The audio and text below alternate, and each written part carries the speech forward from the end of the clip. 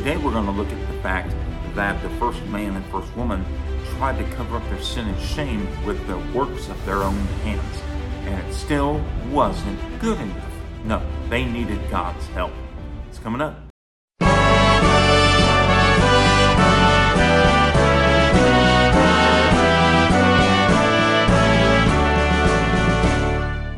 Hi folks, Pastor Scott here, Truths That Transform. Hey, thanks for tuning and listening, taking time out of your day to listen, and I pray that this episode is a blessing to you. Today we're going to look at the fact that God dressed Adam and Eve. God dresses Adam and Eve. What do I mean? To cover their sin and shame, Adam and Eve made aprons or loin coverings for themselves. In fact, Genesis chapter 3 verse 7 says, "And the eyes of them both were opened, and they knew that they were naked. And they sewed fig leaves together and made themselves aprons." What does that word aprons mean? It literally means a loin covering. Basically, they only covered themselves from the waist down. That's what it literally means, is a waist covering. And there are two things noteworthy about how God covered them. What do I mean? Well, in Genesis 3:7, Adam and Eve tried to cover themselves. Oh no, what are we going to do? They found themselves in a mess. They felt ashamed. Well, let's get these fig leaves together and maybe that'll be good enough. You ever felt like something was good enough and then the boss comes along and says, that's not good enough. You need to do it this way. Well, God said that's not good enough. So God made clothes for them. What do I mean? Genesis 3:21. "Unto Adam also and to his wife did the Lord God make coats of skins and clothe them." Now there's a couple of things that are noteworthy about the fact that God dressed how God dressed Adam and Eve. What do I mean? Well, first of all, the coats of skins.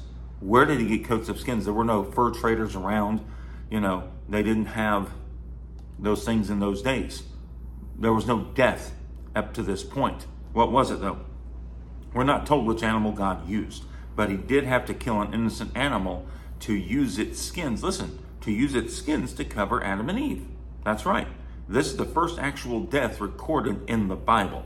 The death of an innocent animal to cover the sins of man.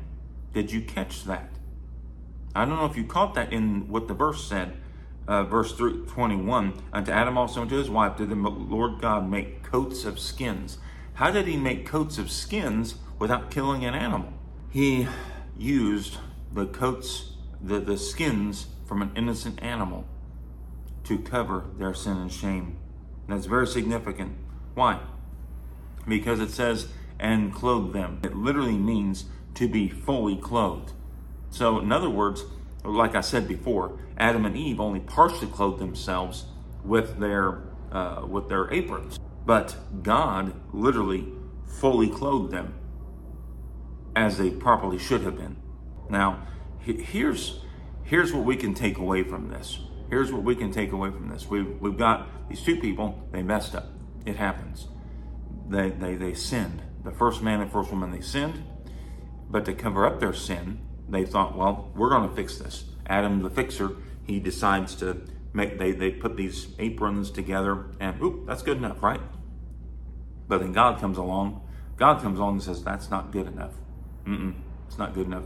And he makes coats of skins for them, covering them completely. We can learn some lessons from the first man and first woman. We can learn, number one, man's attempt at covering his sin and shame with religion will never be sufficient.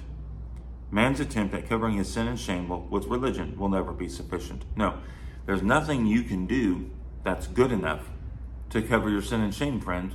Nothing. Not enough prayers. What's enough prayers? What's praying enough? Someone says, I'm not praying enough.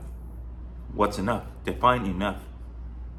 You don't have to pray enough to cover your sin. Jesus did what was necessary. That brings me to number two. We need God's righteousness to cover our sin and shame completely and totally.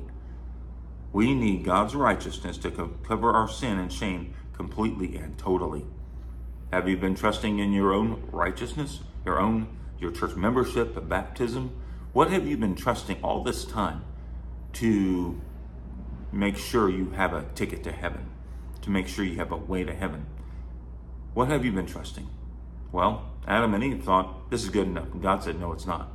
You do not want to be standing before God one day and think, I've been good enough. No, sir. No, ma'am. You want to have the full assurance and faith that I'm covered in God's righteousness. I have what's necessary to go to heaven. What does that mean? I'm trusting in God's righteousness to keep me saved. And that's good enough. That's good enough. So may we trust God's righteousness to cover our sin and not our deeds.